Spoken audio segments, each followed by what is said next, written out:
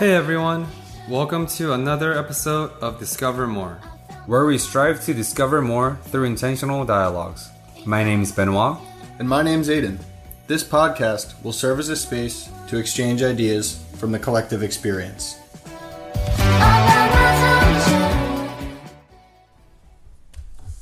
Today's guest is Tu Pham, a former Big Four accountant turned entrepreneur and real estate investor. Good morning, Tu. Hey, Aiden, how's it going? Good, man. How are you?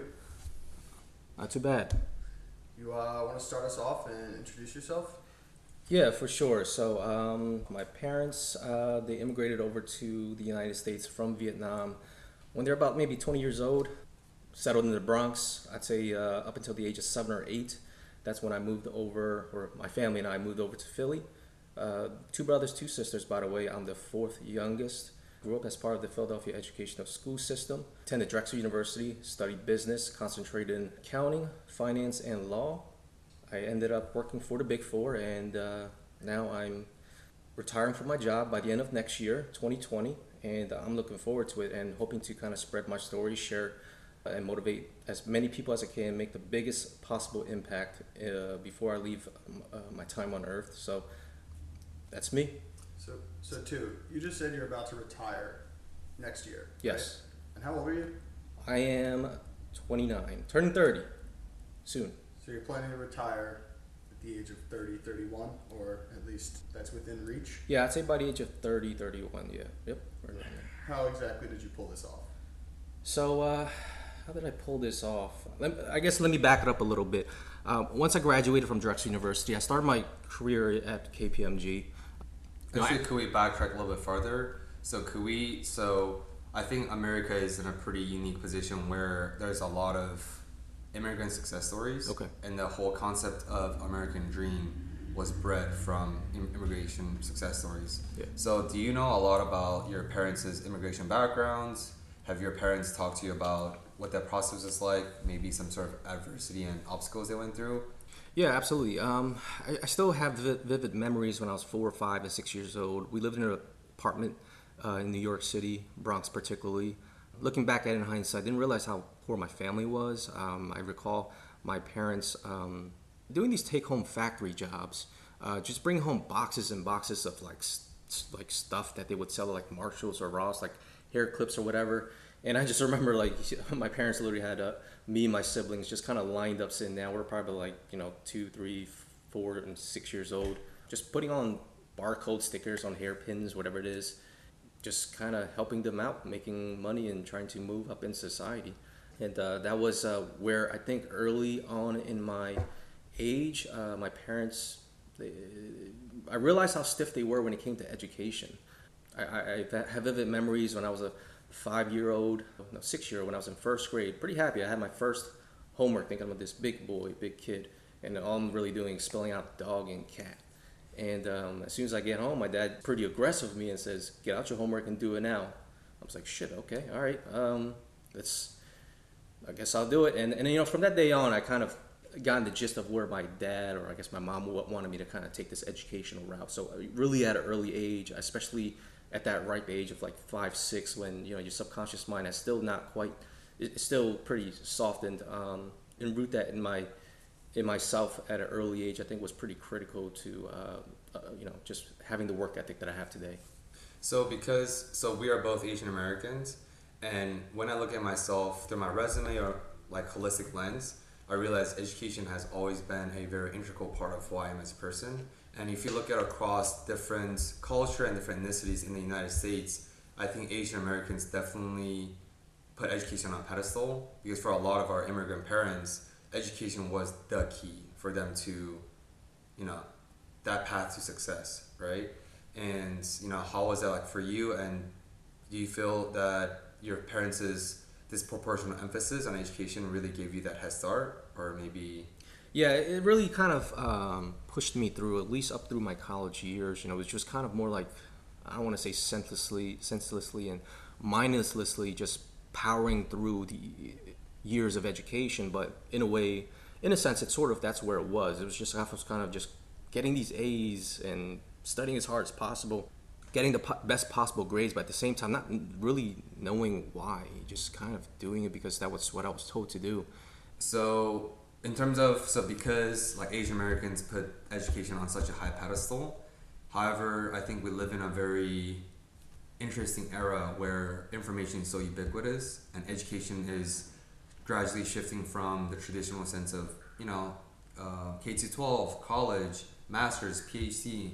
Now you can access literally anything online. Yes. Self-education, right? Yep. And of course, I think self-education definitely played a inseparable, significant role in your life later on. Yes. Once you became a real estate investor, you're an entrepreneur. Because we talked about before where public education gets you a job, but self-education creates a living or generates wealth Yes. for a lifetime. Gotcha. Because when you do hop on that self-discovery journey, you're going to exert twice as much effort because you want to learn. Yep. Versus imposed quota or imposed metric or arbitrary grades that's imposed by the institution. So back to your parents, you growing up. You said in hindsight you didn't realize how poor your family was. Yeah. So when you were growing in the midst of that experience, did you find yourself comparing what you had or what you didn't have with other people? Or why did you think that you were unaware of your, socioeconomic status? Well, I think at that time I was only about 6 or 7 years old, so I think it would be expected that I would be unaware.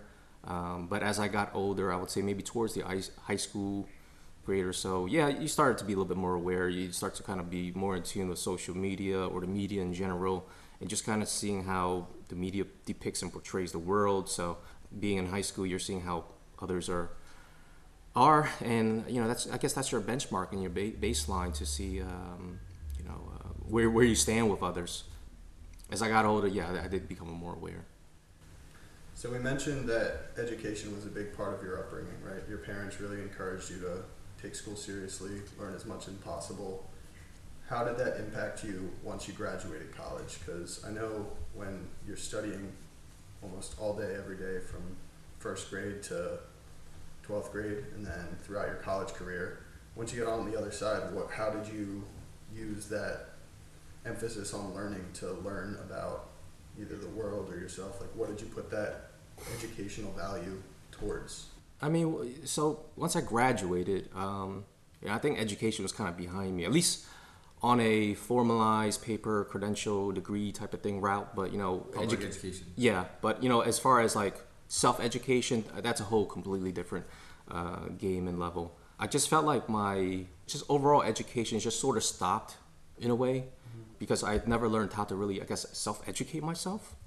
I was just kind of working. It was just kind of like, all right, go to work, go home, make some money, pay some bills, maybe work out, maybe hang out with some friends. But then it's just like rinse and repeat. I'm like, all right, where's this going? I'm probably about 4 years into this. Is this all that there is to life?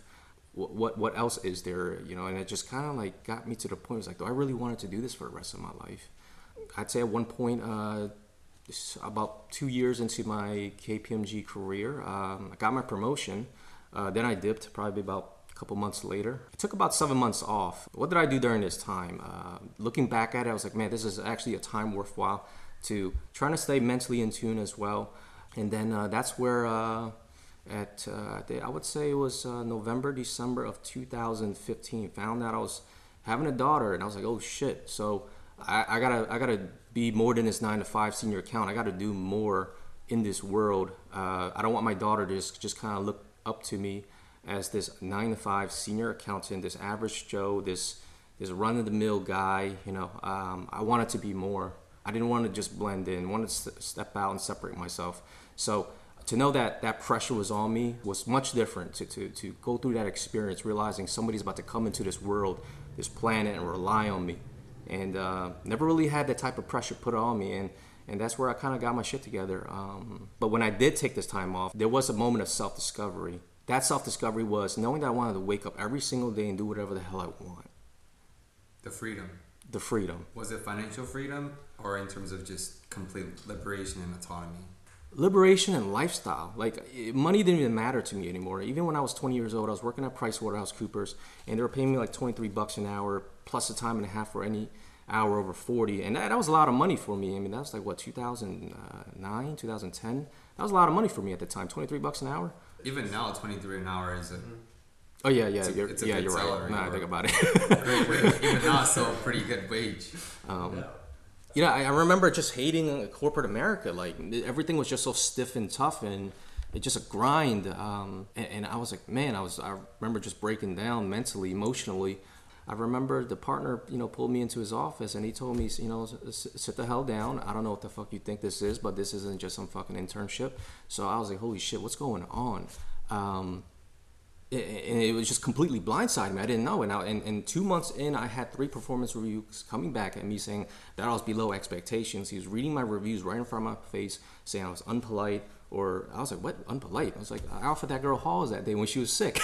Yeah. So, but anyways, I didn't realize how people were perceiving me. Just looking back at it in hindsight, I remember, after that 40-hour work week, working with that one senior associate, and I'm asking, hey, was there anything that I did that I could improve, going forward? And she was like, nope, everything was good. And, complete lie to my face. And that's where, I got that performance review read in front of my face by that partner that hired me. And it really shook me to really put on a stronger work ethic out there. Not that I lacked any work ethic prior to that, but I only had that, I guess, academic work ethic. But in terms of like the professional working ethic, that's where I think I've really started to develop that grit and grind and to really kind of funnel and power my way through the rest of corporate America. And even to today, since I'm still working. So It sounds like it's more than just work ethic, right? Because you were working very hard before and after your performance reviews, right? yeah. It was more so awareness from what I'm hearing. Like, Yeah. you almost shined a light on how you were showing up on the day to day. Because, I mean, what did the Big Four work day look like? Like you said, it was really tedious, but what were you doing regularly? No, you're absolutely right. It was just strictly awareness. Honestly, I was kind of like probably just pacing and BSing and maybe playing some solitaire and free cell. I swear to God, I became a free cell master at PwC. Yeah, it was strictly awareness, man. You hit it right on the money. It was awareness. I just didn't know. So whenever I see somebody else out there struggle nowadays in corporate America, there's actually this one kid that's happening to right now. I forgive him because I just know that he just doesn't know any better. And if he did, he would do better. So Because in order to fix a problem, you first have to acknowledge that there is a problem. yes, and as a matter of fact, this past week he approached me after like 4 months, like actually months out of nowhere, just asking to, hey, can I have a 15-minute conversation with you? I'm like, sure, what's up? And he said, hey, I'm just sorry for the way that I behaved and acted over the past months. I was like, dude, I mean, you didn't do anything, but okay. What I was seeing was just development from him, recognition that there was something wrong, and that now that he's aware of it, I know that he can do better, because everybody is teachable. I know anybody can change at any moment, despite how stubborn somebody can be even at a late age in their life. I know that they can absolutely change. It might be a little bit harder, but it's also very possible, and as long as it's possible, it can happen. Back to, because I think all 3 of us have something very commonality. I used to be a former management consultant, and I realized I was very unfulfilling, so I left that sector, the corporate America money machine sector, right? Mm-hmm. And Aiden used to be also former Big Four accountant, similar to you, and he also departed after a year. So was there like a point where you realized this isn't the life for me, or was it more of accumulation of experiences and accumulation of unhappiness? It was accumulation of experiences and accumulation of unhappiness. I like to kind of tell a lot of folks that, and I like to use this analogy. Take an overweight, obese person who's 300 pounds. He or she catches a heart attack, goes to the doctor. Doctor says, hey, you better lose 150 pounds or you're going to die. So now this person is faced in a very traumatic situation to say, oh shit, I better go get my ass up and do something with myself. Otherwise, I'm going to die. So my traumatic experience, that was me having my first daughter. Yeah, that was the impact that woke me up, and that's what kind of drove me to do better. Whenever it came time to, whenever there was a struggle that I've had in real estate, it wasn't the thought of money that powered me through. It was the thought of a purpose and who am I doing this for? Why am I doing this? That really drove me into getting to that next level, that next gear, and to really power through all of that, those challenges, and being able to just maneuver through all of the hurdles that life's going to throw at you. So yeah, when I did struggle, I didn't think about money. I thought about, like, my daughter, my future lifestyle, my family, generational wealth, those sort of things that came to mind, and those were stronger pulls because of the purpose being stronger. I think that's what created that gravitational pull for me to pull me out that current present and kind of into that future vision that I have for myself. So I think it's, what it really boils down to is how strong is your purpose. Otherwise, if your purpose isn't strong, there's no future vision that's pulling you out of the current present into that future self to, manifest that reality. You need that like stronghold, like true north almost. Yeah. Otherwise, you're just, I guess, living aimlessly. And likewise, on the flip side, if anybody's going through any mental struggles and all they're doing is constantly is thinking of the past, that has a reverse gravitational pull that I think, because all they're doing is just kind of squandering in the past, thinking of whatever has already been done, and as a result, there's just no progression towards their life because of their focus, what their mindset is on. It's not towards any vision that they have of the future, but instead a picture of something that has already happened. So therefore, if the focus here is understanding, where your conscious efforts are focused on, that will definitely dictate where you're going to go in life. Aiden and myself, when we decided to depart our lucrative private sector positions, it wasn't easy because it is lucrative and it is like prestigious, right? So like when you decide to depart from that part of your life, that journey, was there any oppositions from your family, from your friends, from yourself, and how did you navigate those? There was one guy. I guess he was like a family friend. He suggested I don't quit, and I think that was just him, giving me that safe, conservative approach to life. But other than that, I didn't really share too much with anybody at that time. I can't really recall what my mom said, but regardless, I don't think she had to say over that. It's my job. Yeah, so after I quit my job at KPMG, that's when I took 7 months, and that was the moment of self-discovery. I was honestly a little bit lost at this point. I was maybe 24 years old, so I'd say between the ages of 24 26, I was a lost soul. Didn't know where I was going in life. Didn't even know who to identify with because I didn't have my job anymore. And for as long as I didn't have my job, that was what most people, I think, like to identify themselves with, and it was with what they did or an occupation. So today when people ask me, what do I do? I don't say I'm a senior accountant. I say I work as a senior accountant. It's interesting that it's like a shifting identities from that senior accountant to like your new identity, more or less. But I completely see what you mean with that, because when I personally worked at the Big Four, it's like the light at the end of the tunnel for so long, right? Like from the moment you said you were going to major in accounting and finance, that was almost the thing put in front of you is work at the Big Four. So for me personally, it was like an identity struggle leaving the Big Four, because that was like what was put as the light at the end of the tunnel for the moment I decided to major in accounting.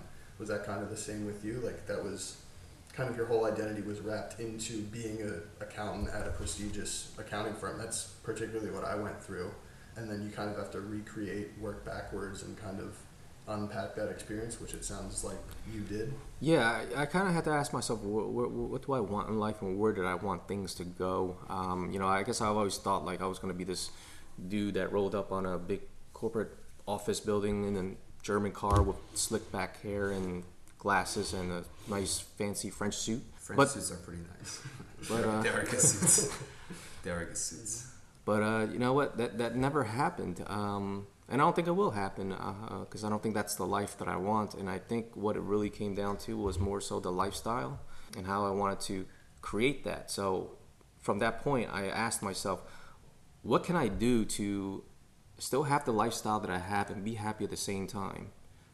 So both of you brought up a very interesting point of identity, because I 100% agree, especially with not even just the millenniums, even previous generation. I think that your job is an integral part of your life, right? Because you devote so much time and energy, and everyone is given a finite amount of time.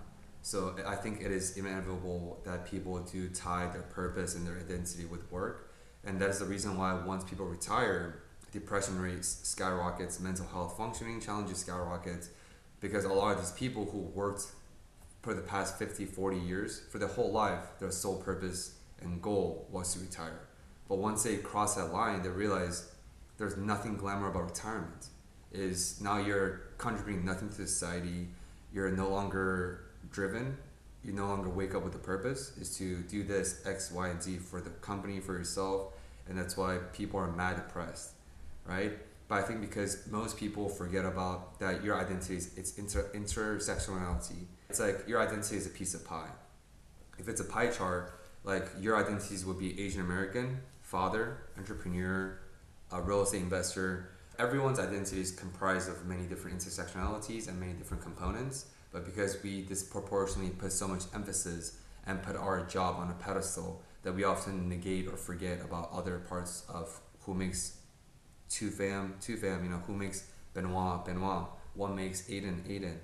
And I feel like it's pretty cool that you came to that realization.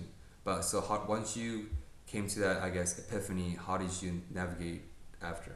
Yeah, so that's where I was like, all right, I either have to get into real estate or a business. And at this time, being a conservative accountant like myself, that I was at that time, I chose to take the real estate route. And simply, my mindset was this. Well, if I had $50,000 to put into a business and it goes belly up and it flops, well, that's $50,000 gone.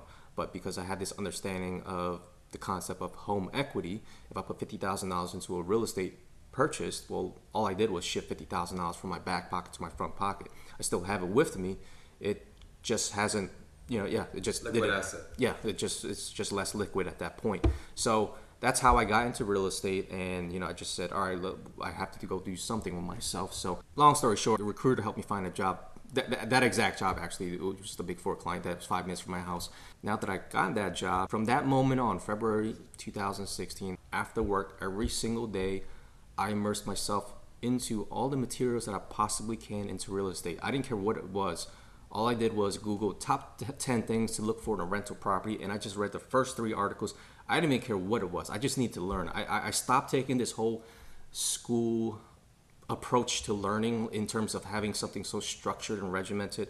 So for instance, if you go into college, typical college class, here's the syllabus. If you study chapters 1, 2 through 10, do all the odd even questions, you're going to be successful. But I just thought that was BS, and so I just went in hammering at it left and right, just trying to learn as much as I can.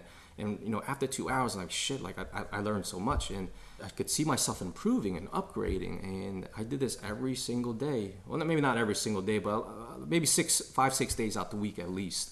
It was a lot of work into it, and I tell a lot of some of my mentees that in order for things to change, you've got to change. And I pulled that quote from Jim Rohn. So I think what you just said really is like a pretty important shift in education mentality. Mm-hmm.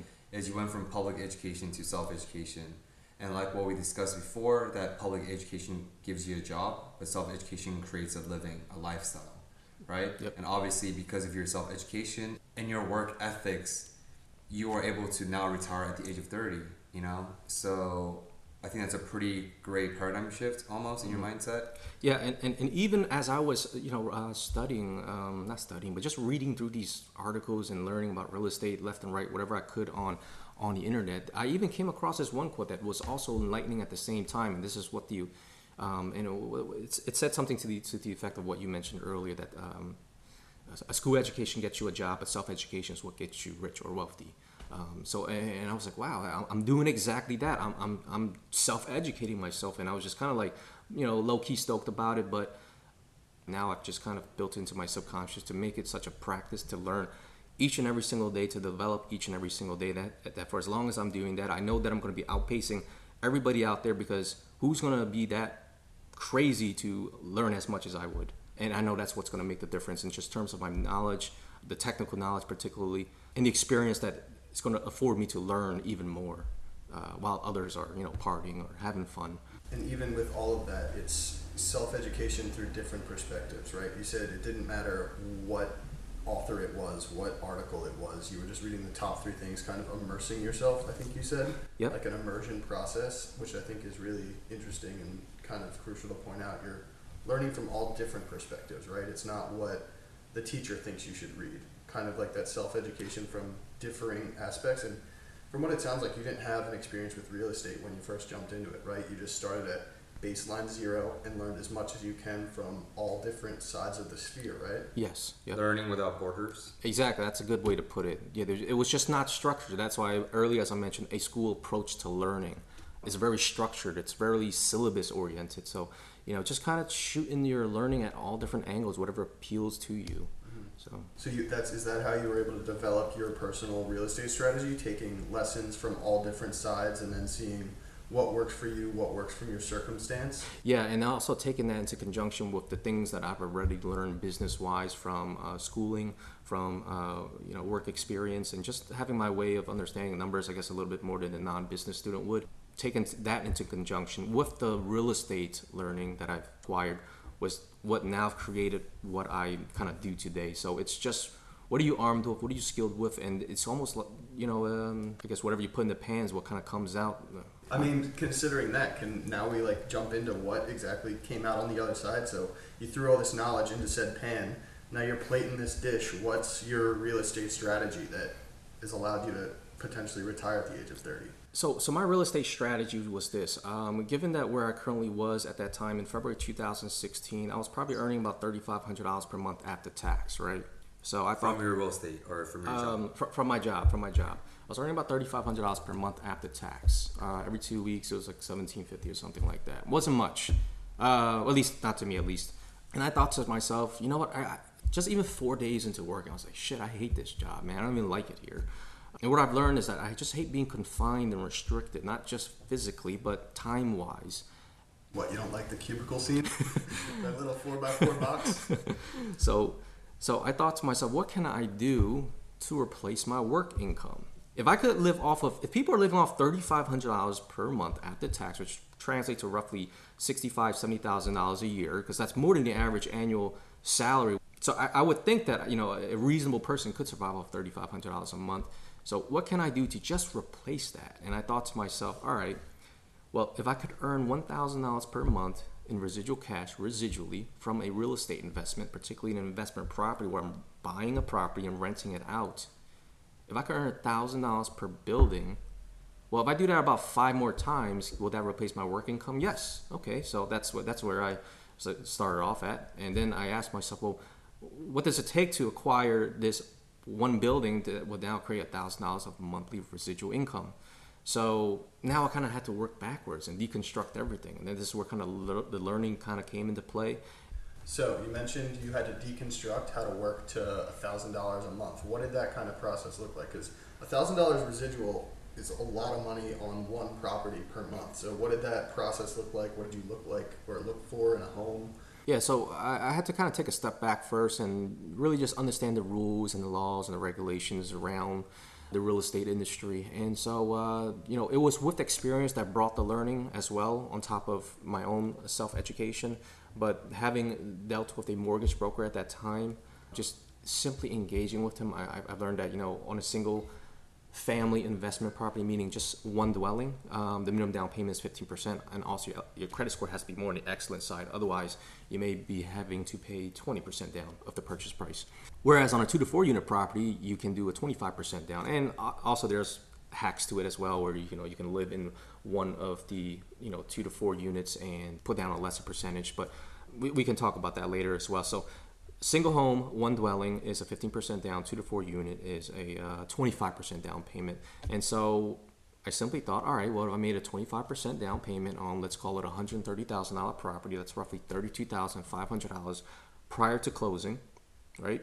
As a result, I'm going to have a mortgage where I'm borrowing the difference of my purchase price and my down payment. In this case, I think it came out to, what's 130 minus 32 and a half? That's about $97,500 amortized over 30 years, fixed rate mortgage, which then translated to roughly let's call it a $600 per month mortgage that included my principal, interest, taxes, and insurance all escrowed into it. And as a result of knowing that this building that I'm purchasing already has tenants in there, so this is actually an actual property of mine, and knowing that there's tenants in there already, okay, well, then I asked them, well, what are they paying? And the first floors, between the first and the second floor, are paying a total of $1,700 a month. I verified it by asking for the lease contracts. I got those lease contracts and I said, okay, well, these are valid, these are legit, they're signed, and here's the numbers. And so I thought if I made this decision to make a down payment on a property, $32,500 that I'd saved over years, I would then have a roughly over $1,000 of monthly residual income. And I thought to myself, all right, well, if I just do this one time per year, every year for the next 5 years, I can at least have $5,000 of monthly residual income that would now replace my $3,500 per month of after tax income from my corporate job. So I even took a further step back at it too. From there, I said, all right, do I bust my ass for the next 5 years or bust my ass for the next 40 to 50 years? So you know what, that's where it really kind of clicked to me. I was like, my lifestyle is going to change. It's just where I was like, let me just put in the work. If I could do 5 years of school that I just did in 5 years, then I could absolutely do 5 more years of, bust my ass and working. So that's exactly what I chose to do. And, 3 years into this game already, now I have now surpassed my work income, and it's a major relief. And it only happened like maybe a few months ago when I finally signed that lease contract, and I'm about 5 rental properties and 4 is rented out. I'm actually renovating 1 property right now, so my contract is actually I think working on my building right now, so I'm going to check on that later. Just between 4 properties, all leased out, mortgages, rental income, it's now surpassed my work income, and I could sort of see the light at the end of the tunnel. And it's really coming to fruition. And just looking back in hindsight, I was like, wow, I can't really believe that all of this manifested simply from a thought. But beyond the thought was also behind the purpose, the power, and the pull that really pushed me into the current present time. So I believe there's 2 things in life. One's controllable and uncontrollable variable. And I truly, truly believe that we're not putting work ethics on a pedestal enough. So obviously you said you decided to sacrifice part of your 20s to really fully immerse in that work ethic lifestyle and just to grind, eat the dirt. So could you talk about like, what was that grinding process like, and how, because you've obviously already developed work ethics from working in a Big 4 private sector, working 60-hour weeks, but how is it different from just working for someone else versus you're pursuing your dream, right? You're pursuing your passion, and now obviously that passion went from a blueprint of a thought, as you mentioned, into full blossomed reality. Within that process, what were some of the biggest struggles that you faced as well?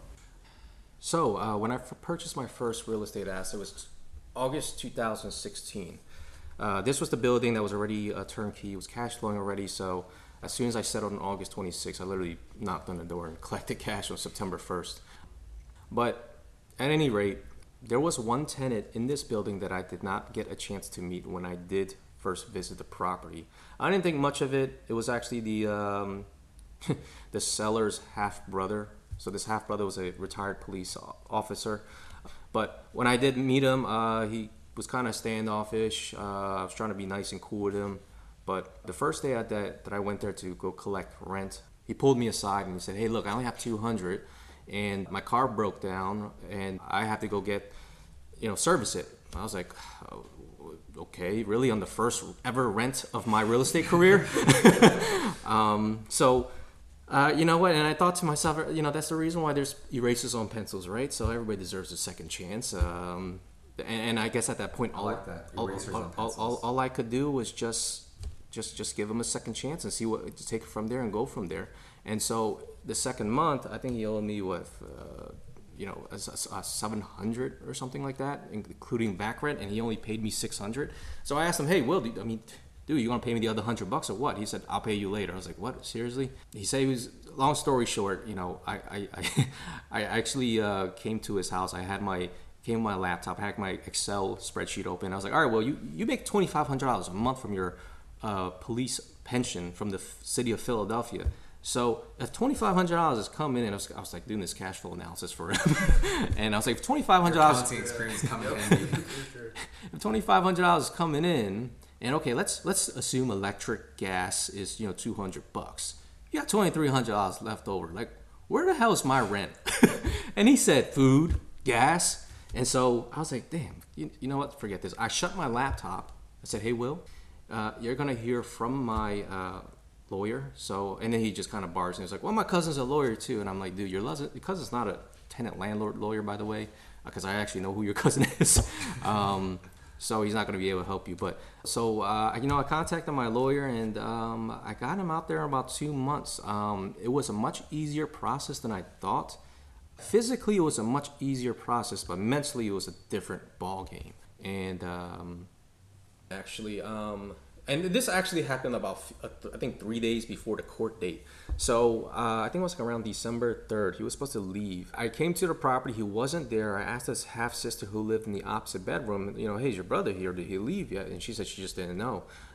She was pretty neutral. I think she was more on my side than her half-brother, actually, because I think she just knew he was a deadbeat because she was still paying her rent. So, but he locked his bedroom. So I had one of my handyman, come through, and he opened it, and his stuff was all still there. So I was like, you know what? I'm gonna go change the lock. So if I get asked, I'm gonna operate under the premise that he has vacated the property, because I have text messages saying that he did leave the property. So we changed the locks that night, and man, I was getting phone calls at 2:00 in the morning. So it was an element of stress in there that just like you're like literally in your worst nightmare as a rental. On your first rental property investment. And I was also getting calls from his sister, because I think his sister was getting scared that he was trying to break in. So it was stressful in that respect. Aiden talked about this before, where hindsight's always the greatest lessons. Like right now we can laugh about it, you reflect upon it, it's a cool story to share, but I'm sure in the midst of that it was immensely stressful. Mm-hmm. So maybe do you have any recollection, or do you remember what that stress looked like? It was, you know why it was stressful? I was still in my first year of real estate investing, and I just didn't understand the difference between the conscious and the subconscious mind. And so my thoughts were just like all over the place. Like literally when I went to sleep, it was the first thing was right back on my mind. So I just didn't have a firm grip of how I controlled my thoughts at that point in time, that it actually became a burden. So did it ever come into question if real estate was the right decision, right? If this is the first property that you're trying to generate cash flow from, were you thinking, should I have done this? Should I have bought this property? Should I have bought another property? Or did you stay kind of firm in your decision? I think it was a great, in hindsight, I appreciated all the things that happened to me, because without that lesson, without that experience of being able to evict a tenant and going through the mental stresses, I am now armed and equipped going forward to be able to now know that I can evict anybody and to be able to endure that mental level of stress. So, I appreciate those hard, tough, gritty times. It's like weightlifting. Like, if you're not gonna get those muscles if you don't go through the hard times. Otherwise, so it's those moments that's gonna make you grow. It's those failures that's gonna make you grow. And even at that time, I knew people on the outside looking in who was already like kind of challenging or skeptical about my decision to do something like this. They would immediately point their fingers and say, "Ha, I told you so. You shouldn't have done it. Why would you ever do real estate? That's a silly move, because going to school is a better approach. In their case, and getting a job." So I was very cognizant of that at that point in time, that I had to kind of consciously and focus my thoughts away from that, and to not think about that, because those are the thoughts that would tend to make me, lose control of my mind and not be able to focus on what I need to focus on in order to build that future. Because it's these useless drifting thoughts that's just going to kind of take away from my time and energy and focus. That's why when it comes to negativity, I just can't have it. It just takes away from my time and my effort to consciously put my thoughts towards something more valuable, more focused, and more intentional. So you talked about you cannot have negativity in your life, right? Yeah. And I hate people who dwell and just focus on negativity, because I'm very big on personal accountability, because once you're accountable for your actions, and once you're not afraid to accept and acknowledge, those, because when you shift your blames and point fingers to the society, to the world, to Donald Trump, to your upbringings, your backgrounds, you're literally and essentially giving your power away. Yeah. Because you have power over what you can control. And once you shift your blame to something else, you lose your sense of control, which creates depression and all these anxieties. And I feel like you found a way to sort of navigate that. Yeah. Growing up, there was a person that lived in my house. It was like my mom's friend, and I'm not going to try to shift blame towards him or anything, but I think some of my mindset was developed as a result of being affiliated with this person and his Well, looking back at it in hindsight, now that I'm more aware of my thoughts, I've realized, wow, my naive young 20, 21-year-old self was really subjected to the mindsets of other people. And it was constantly shifting blame and focus towards other people. So for instance, when I graduated from Drexel University, there was another kid that graduated right around the same time as I did. I think 1 year earlier because he was in the 4-year program. I was in the 5-year program. But, I think I was maybe my second year at KPMG, and I found out that my mom's going to be working for this person who just opened up a nail salon. I was like, oh, wow, who is this? And he's like, oh, this kid is my age. I was like, wow, how is he my age and doing this? And so Ben, I think you mentioned earlier that people have a natural tendency to kind of compare oneself to another, and so in this case, I was comparing myself to him. And you're comparing your weakness to his strength. Yeah, you're right. Absolutely. I didn't even think of it on that level, but yes, I was comparing my weakness to his strength, and I was like, how is this possible? If he's coming from the same environment as I am, particularly in the academia world, Drexel University, how is he then able to do this and drive a nice car and so forth? And so at that point, I was like, oh, of course. Well, his family's well off, and his family owns restaurants. And of course, he's going to have the financial backing. And so I looked for reasons to why I can't do better. And so for as long as I kept doing that, I realized I wasn't going to go anywhere. But part of this was also realizing that I was picking up this mindset from other people, which had I been aware of at first, I would have been able to consciously block it out, either by physically not being with this person or just not talking to this person, period. But I was just kind of just going about my daily life unconsciously, not knowing. So now that I've kind of been more woke to life, I can now just take a stronger, just have a more better handle of life, being able to just control life at a much stronger grip, and understanding that life around me is simply just matter, energy, and frequency, and being able to kind of control things around you, because everything around you is just simply energy. I like to kind of use this one analogy where, well, if I send an email out to some agency, it's simply a vibration of energy being transmitted out there that they're then going to see on their computer screen at the other end, which they then see and pick up, and will simply email me back and vibrate back towards me. So I'm thinking, wow, if that's all that it is, if you try to think life on a much more simplistic level, that's just matter, energy, and frequency, you start to understand, well, shit, I can do anything. It's not about like hope or these woo-boo stuff that people like to talk about, or unfortunate circumstances. So real estate it's a bubble, right? And there's, in the city of Philadelphia, in every city, there's so many agencies and mediums that's tied to real estate. Mm-hmm. So I know for Philadelphia, for instance, Philadelphia Housing Authority, it's an agency where they connect to lower income socioeconomic families with affordable housing. Do you do anything with that?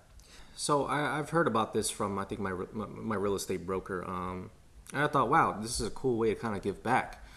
Just kind of understanding what kind of background I grew up from.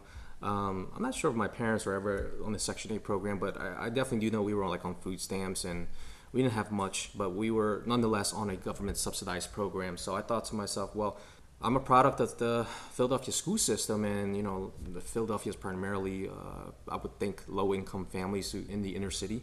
This is probably a great way to kind of give back. So I took a deeper dive into the program, kind of saw what it was about, and I like the idea of having this guaranteed portion of monthly rental income. So I thought to myself, well, I could benefit this from not just helping myself, but I can also help other people out too. So I'm about 5 properties in, and I'm trying to lease most of my properties out through Section 8. I guess it's a give or take, depending on how I want to take and approach each and every one. But particularly with this most recent program that I'm utilizing, it's called the Housing Opportunity Program. It's a sub-program to the larger Housing Choice Voucher Program, also previously known as Section 8 housing. So this particular program, if a landlord targets a building or a property in a certain area, particularly if the area has a poverty rate of 20% or less, they will pay landlords more competitive rates because of that. So I thought to myself, let's work backward here. Let's deconstruct this. Well, what areas qualify? So they gave me this grid and they showed me all of these zip codes. I'm like, all right, cool. So if this zip code, for instance, 19153, where I live in, is high opportunity area, it should work. So I was just looking at any old properties in that particular zip code. I, just asked to verify, hey, is this property going to work? And they say, well, not all of it's going to work. So I was like, well, what do you mean? And she's like, well, we actually take the address, we put it into the census data website, and then there is a data that comes up that then tells me whether the poverty rate is 20% or less or not. So they taught me how to do that. I literally would just sat there next to them. I actually had a lease signing date some time ago, and I just said, hey, I want to learn from you. How can you teach me how to determine whether this house qualifies as part of the housing opportunity program? So it was really just going on a website 10 clicks away, and there you go. So from there, I took and ran with it. I said, all right, well, if I bought this property and I made this down payment, here's my mortgage. This is what they'll be paying me based off of this payment grid. This is a good move. So, that's exactly what I did. And I acquired 2 buildings in that particular area. And the whole purpose behind it was to kind of, I guess, deconcentrate low-income housing folks into much more better neighborhoods and better areas. The goal and hope for that PHA program is to place these people in this area to help better their lives, their ability to find jobs, better schooling. Because if a kid was coming home every single day through rough neighborhoods where there's gun shooting everywhere, it's a toll on their mind for them in terms of their employment, their education, and so forth. And I think that's a great approach to be taking towards real estate, right? Like you're actually trying to give back towards the neighborhoods rather than just maximize profits. Because I'm not as familiar with the PHA program, but I would think that if they're guaranteeing money, it might not be going for exactly what the market rate is. Like, would your profit margins be higher if you were leasing out normally and not having PHA on your side? Or I guess, what was the distinction as to why you picked PHA for that reason? Was it the security of the payment and as well as giving back? I'm going to trace it back to the purchase of my second rental property. It was right by the Temple University area, and it was right on the cusp of, I like to call, the hood. And so at that time, I had a friend from college. He worked for Temple Town Realty, and he was trying to help me lease this property out to Temple students. Unfortunately, it was kind of out of the way that, I guess most of them were reluctant to kind of live in that area.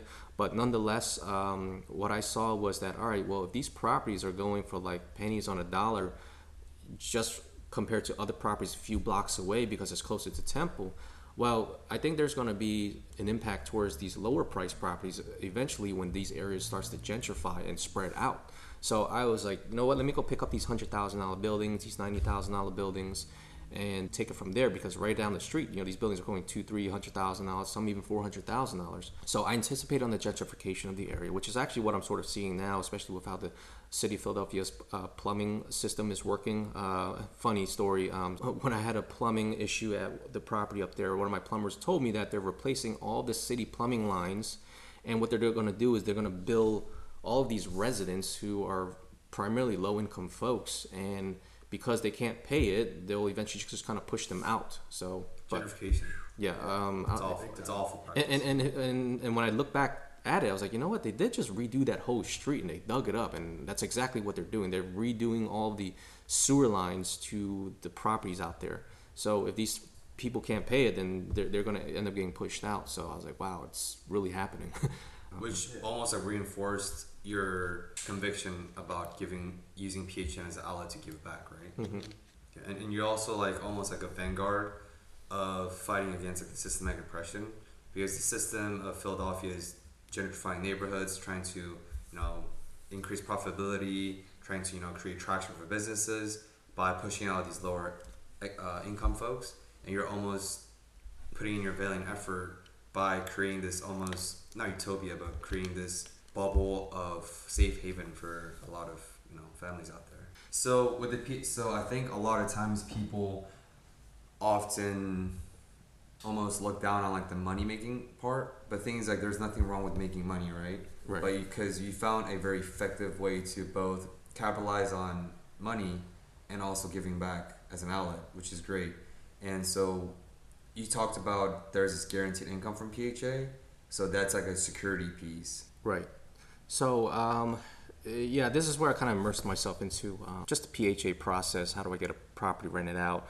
And so, I learned that I simply needed a PHA certification, which is just like 2 days of learning. But once you get that, it's just a matter of filling out the application, going through the process of now showing your property. And then once you show the property, if you like the tenant, you ask the questions, you lease it out to them. So I can remember the tenant doesn't pay any more than 40% of their household income towards the rent. So with that being said, their rent is being subsidized, and therefore the government pays a portion of the tenant's rent on their behalf directly to me. So I like that element of certainty, that security. I think everybody does. They don't they're not any different than a non-Section 8 tenant. I think a lot of people get this bad stereotype of that, oh, all Section 8 people are going to put a hole through your wall. That's not necessarily the case. I mean, my family was poor. They didn't put holes through walls. So I refuse to kind of listen to that stereotype, that clutter. And I remember just, even before I did anything, like people were just saying that. I'm like, bro, do you even invest in real estate to be saying this? Odds are you probably heard that from somebody and you're just simply relaying that to me so you could sort of sound like you're smart, but that's not really the case. So even my real estate broker would say, kind of give me negative vibes about Section 8. And, I just refuse to kind of let that stuff kind of go into me. I want to pull up, a small quote from Jim Rohn. He said, whatever you take from people, simply take it as advice, act on your own accord, but don't take it as an order. It's because I realized that everything that I was doing, or at least in the early part of my real estate career, I was always asking people, hey, what do you think about this? What do you think about that? Should I do this? Should I do that? And it didn't occur to me until one day that my real estate broker told me, well, dude, you have to do what's best for you. So I was like, wow, like, why are you always telling me that? I was like, why wouldn't you just answer the question? I want to hear what you got to say. And so I just sat back at my desk in my office and I'm just thinking, well, what is best for me?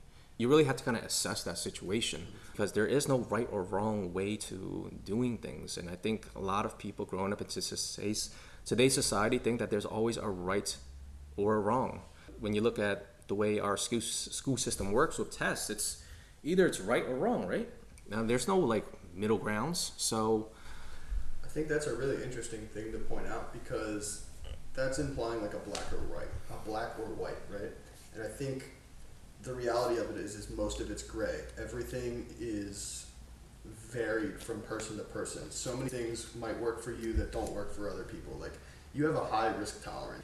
Not a lot of people would be able to put a $30,000 down payment down on a house and trust the process that it's gonna work in the long term. Was it experiences in college or growing up or at the Big Four? Like being able to put down that much money is kind of like a high risk decision, but then also being able to trust yourself and know that it's gonna either work out in the end or despite a failure, be able to move forward and still be successful. I think there's a multitude of areas, but one particular area that I guess I could focus on particularly right now is gambling. So I started gambling when I was maybe 16 years old. I don't know, maybe before that. I think in the Asian culture, it's actually a normal thing, particularly in the Chinese, Vietnamese culture. But I remember, on Washington Avenue when I was like 15 years old, going there during Chinese New Year's, like I kid you not, there's like a 6-year-old putting $1 on a crab, hoping that a crab comes out on the dice. So it was a normal thing. So from there, I ventured into sports gambling. I was doing sports gambling through a friend, but eventually I just hated the clutter of doing things with people. Once I did sports gambling online, I had much more clarity, much more focus, because I wasn't dealing with people, especially people who were trying to burn me for money or doing all these extra stuff that, just kind of created clutter, especially when you're trying to focus on your own bets, but other people are trying to submit their bets because they don't have a bookie. So I was like, you know what, screw this. Let me just block out the noise. I'm gonna create my own online account. I think I was like 18 at the time, so I just was old enough to do it. And I was just playing, a couple $100 here and there early on in my career, and I think it wasn't until the age of maybe 21, 22, I was just kind of perusing through the comprehensive list of NFL proposition bets. So if anybody isn't sure what an NFL proposition bet is, it's simply just betting on whether an event will occur or not occur. So, for instance, I can bet that there will be no kickoff or punt returns for a touchdown, and I'll have to risk roughly $800 to win $100. Somebody might think, well, that's stupid. Why would you ever take that type of bet? Because you're putting up so much money. But what they're not looking at is that the odds of that happening is not likely. Although it can happen. I'm not saying it never happened. I've lost it before. I'm taking on the risk that this will not happen in this particular game. So whatever game that I'm in, I'm just hoping it doesn't happen. And as I'm perusing through this list, I'm realizing, holy shit, I could win money on this. I could win money on that. I could win money on this. So, at that time I had a small bankroll. I probably did, at this time, I think I probably had like $2,000 in there. But as I got better with it, in 1 year, I was able to grow it from $2,000 to about $70,000. Now, somebody might think that's impossible. But Wait, let's put a heavy emphasis on that. You say you grew from 2,000 to 70,000. yes. So I just wanted to put that on the record. some people, they don't believe, it's okay, but it's nothing to really kind of put out there to try to impress anybody. It was just something that I did for fun, and it just grew. Like I didn't think I could absolutely do it, but I did. And so my focus wasn't to reach to $70,000. My focus was just to win something, anything. The whole key was progression every single day. Like if I could win $50, I'll take it. Because that was $50 that I probably don't deserve, since I didn't put really much effort into it. Although I could then say my effort was the conscious effort, but physically I wasn't doing anything. So that's the way I saw it. It was just like long-term small wins. So for instance, I was willing to take bets such as a quarterback's first pass won't be an interception. So as long as they threw it incomplete, threw a touchdown, or threw a complete pass, but not an interception, I would have to put up $2,500 to win $100. Again, that bet might look stupid too. But there were eventually a lot of other bets that this sports book started to remove from the listing because of the fact that I was making a killing off of them. Each and every single year as I progressed, I was like, well, I would hit them up. I'm like, hey, what happened to this bet? And they would just simply tell me, management has decided not to put them up because of management decisions. And so I was like, what the hell are you talking about? And then I finally realized, oh, wait, it's just bad business on their end, that they're just putting out a bad bet that somebody's killing them on. So they just aren't putting anymore. Taking those small win, long-term approach mentality that I think kind of rubbed myself off into the real estate career. But more importantly, not everything is all about wins. There are also losses in play. But on a single bet, I remember just hammering away at it. It was no Mega Millions jackpot when I was betting that nobody was going to hit the Mega Millions. It was either the Mega Millions or the Powerball. And, they would cap me at, I think, $500 per win. So I would keep having to put my bet over and over and over. But long story short, I had put in about $35,000 and I had lost it overnight. And so that was my largest ever single loss from a bet. And guess what? I woke up in the morning, I refreshed the Powerball or the Mega Millions website. And I'm like, why is this still saying 40 million? I think it was the Powerball actually. And I hit refresh because if nobody hit it, it would jump up to 50 million. But I was like, what the fuck? Somebody hit the jackpot. And so that meant I lost. But guess what? I went to work that very same morning. And I was actually still in the Big Four at the time. So just had to kind of put my smile on. And nobody knew I lost 35 grand. But all right, let's just keep kind of going about it. But more importantly was, how did I handle that loss? Did I bitch, cry, and complain about it? No. Was I down for a little bit? Yeah, because it's $35,000. It's not, for me at that time, it's a lot of money. It's still a lot of money now. So it was a matter of how did I handle that loss and just having these losses over and over again. But keep in mind, at the same time, I was also winning and winning too. But more importantly, win more than you lose. Life is not just all about successes, but it's going to be a combination of successes and failures. But then more importantly, how do you treat those success compared to those failures? I think all too many times people treat failures differently than success. I treat them exactly the same. I use them both to motivate me to keep on going and to keep on moving forward, because for every time that I fail, I learn how to succeed. And you were able to get up after that 35, like that $35,000 loss wasn't the last time you made a bet. I think a lot of people would kind of cut off and say, all right, I'm never betting on the Powerball again. I'm never making a sports bet ever again. But you recognize that you had so many wins in the forefront of your betting experience that did you just start like nothing happened?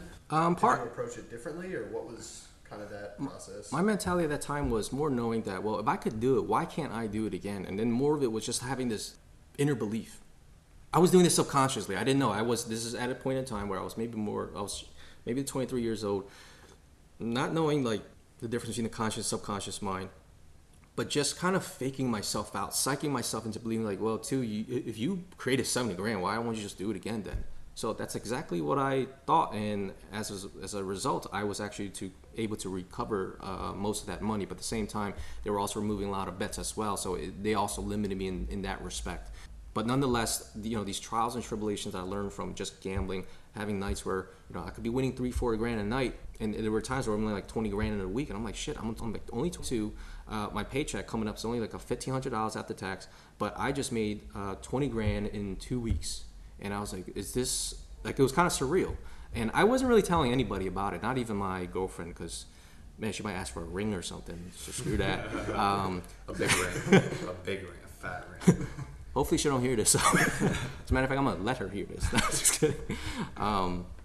Yeah, I just kept it to myself. I didn't really tell anybody about it.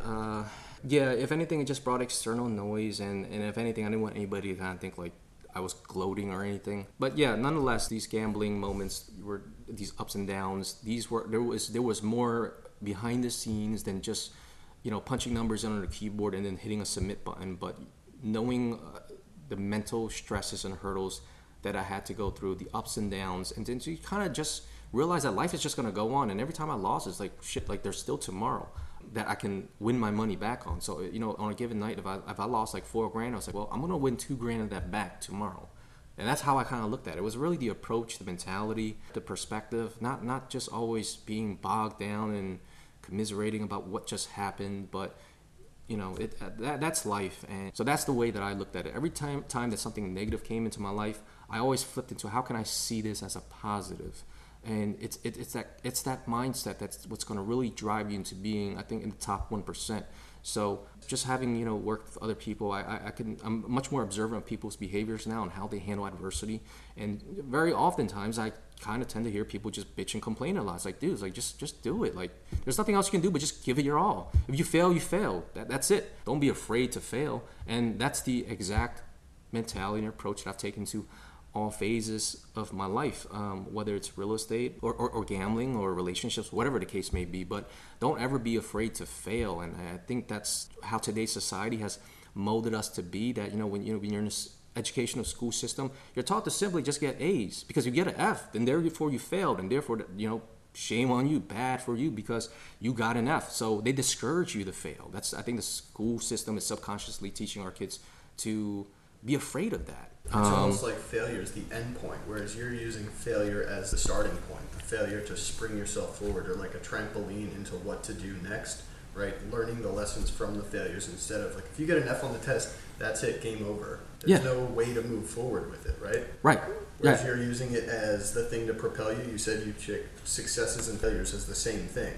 It is the same thing. Like, for instance, if I have a PHA inspection, I know every time that I'm going to like fail the first time, because there's just some stupid thing that they'll like fail me on. But valid things nonetheless. So for instance, like there was a smoke detector I forgot to put on the third floor. I was like, oh shit, I forgot to look up. And so they failed me for that. And you know, they noted a few other minor infractions, but nonetheless, I failed the inspection. But because I failed the inspection, they now told me, hey, these are the 5-6 things that you need to get corrected. Okay, so now I know that these are things I got to get corrected. Hey, contractor, can you come to my house? Can you do these things? How much will it cost? Do I have the money to pay you? Check. Yes. So therefore, I go ahead, I have the thought, I have the vision, I put it to reality, I go make that phone call, hey contractor, let's go through these properties, let's go through this list, and let's see what day you can come out and fix it. He goes out and fixes it, he completes it, I call PHA, hey, I'm ready. Let's get this property re-inspected. They go inspect it, and guess what? They passed me. So all I did was simply fail to succeed. Having done this over the last 3 years, I realized this is such a long game that every single day, as long as you have these small wins, you will succeed in life. It doesn't matter what it is. Like, you know, sometimes when I have a day where I look back and I was like, shit, did I get anything done? And I realized there was just no progression. But had I just made that one phone call to the insurance company to, let's say, place this creditor as the second lien holder of my property, that's one less thing that I'll have to do tomorrow to then lead myself into getting the home equity line of credit that I need, which is actually what I'm in the process of doing right now. So